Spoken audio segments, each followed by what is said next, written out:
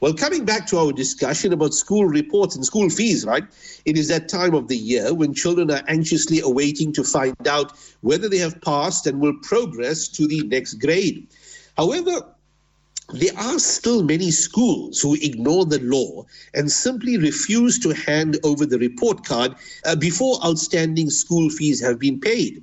Now, there have been news reports that a domestic worker alleges that she was asked to pay 11,000 Rand before her son's report card could be released. And as it is, her monthly salary being only 3,000 Rand. Now, on the line, we welcome the CEO of the Federation of Governing Bodies of South African Schools, Jaco Deacon. Good evening, Jaco. Good evening. Thanks for having me. Thank you for joining us. You know what? Is it not illegal to withhold a pupil's report card, whether the parent or caregiver owes school fees or not? How does this work, Jaco? It's absolutely illegal because the payment of school fees is an agreement between, or actually a statutory payment, but the agreement is between the school and the parent. It's got nothing to do with the child. So when you withhold the report card of a child, you're actually punishing the child. And the child's got nothing to do with the payment of school fees. So the Schools Act is clear on that. So that's an illegal action by the school, the administrators, or the governing body, and they should be reported and punished accordingly. You know, does this work for all schools, Jaco? I mean, we understand that the country's got your different quintiles, and then you've got Model Cs, and then you've got your private schools as well. Is this a general rule across the board? Well, let me first start with the types of schools we have. We either have a public school or an independent school in terms of the definition of the Schools Act. So the independent school would be our private schools, and then our public schools is divided into the different quintiles. Quintile 1 to 3, no fee school. In other words, no payment of any school fees, and then your school fee schools. I'm specifically referring to those public schools that charge school fees. In terms of the Schools Act, they cannot withhold the report card. But even in an independent school, the agreement is between the adult and the school to provide a specific service. And we had a court case a few years ago where the court said, well, you cannot punish the child. You can still get the money through legal recourse from the parent, even in your independent school. But there, in an independent school, that's an agreement between a poor parties. It's a contractual agreement, whilst the payment of school fees in a public school is a statutory payment in terms of the Schools Act. So that's the biggest difference between the systems. We have seen that, of course, schools claim that they are struggling, and of course, one has to, Yes. view that, in an appropriate light. I mean, times are difficult. Times are difficult to run a school, to keep up with maintenance, etc. What can schools actually do to ensure that, listen here, school fees are paid if they are dependent on it? I mean, one thing is to say, that, of course, that the report has to be given, but you've got to look on the side of the school as well. Yeah, indeed. I mean, bills need to be paid, and education is definitely not free. Somebody has to pay for it. But I think in a well-run school, the governing body will present the budget for the new school year to the parent body, normally towards the end of the year, where the parents will approve and adopt that budget for the budget of the new school year. Normally, your increase in school fees will be in that decision. So parents, first of all, please go and attend the AGM meetings where you approve the budget and ask the difficult questions. Number two, a good school will make sure that you communicate properly to your parents. Inform them about the income and expenditure to school and what the school will do with the money. And on a monthly basis, communicate with your clients. Send out your invoices, collect your fees.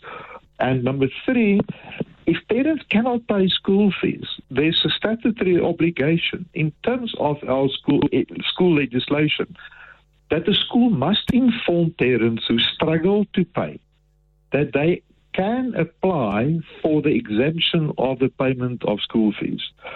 In that case, of the domestic worker, That's a typical example where the parent should have applied for the exemption, and then there's a certain formula in terms of the regulations that the school must apply, and then a parent can get exemption. Now, if the school feels we've tried hard to get the payment and there's still no payment, the Schools Act makes provision that the school can then hand over the account to lawyers to start a formal legal process. So summons will go out, and then it's a court process to get the money owed to the school. But I think the key in any good school is good and open and honest communication with your parent community.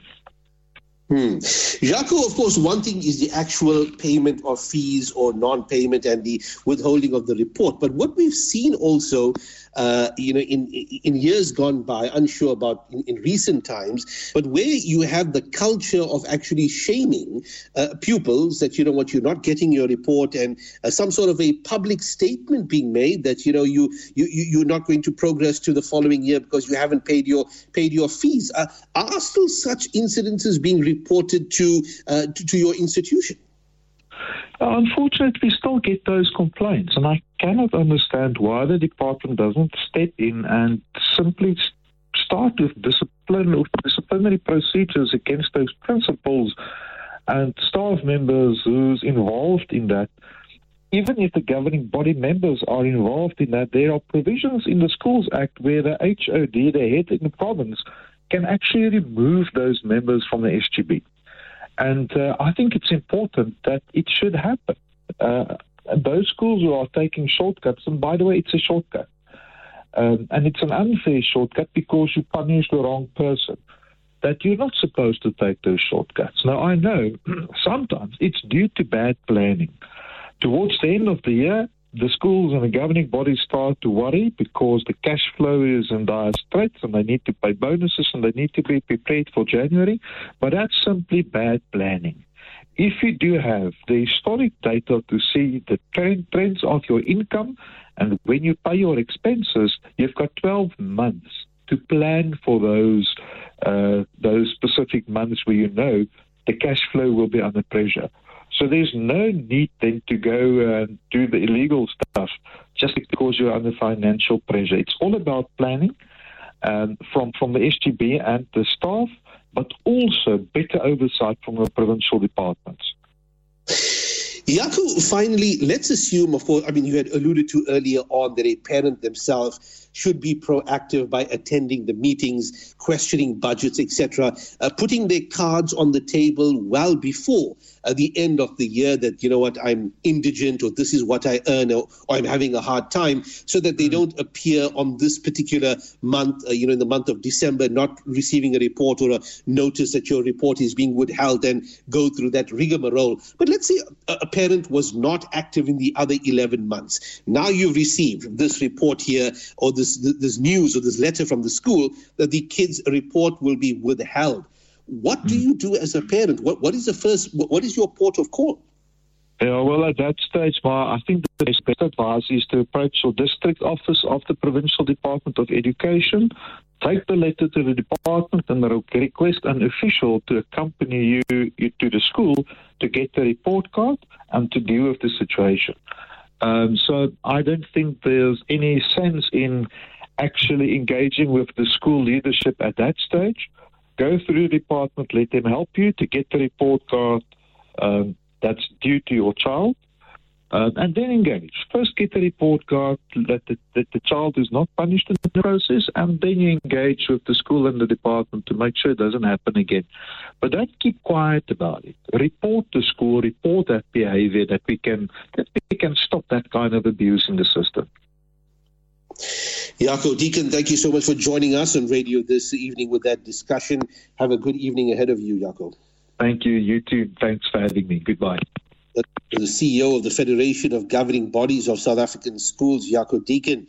What could possibly be done if you receive that letter that the school report would be withheld because of non-payment of fees? And this would especially apply in more of a public school, but also even in an independent school there are some systems in place to ensure that at least what they call a preliminary report comes to the learner for the purposes of transfer, etc., and the parent gets into some payment plan of sorts with the school itself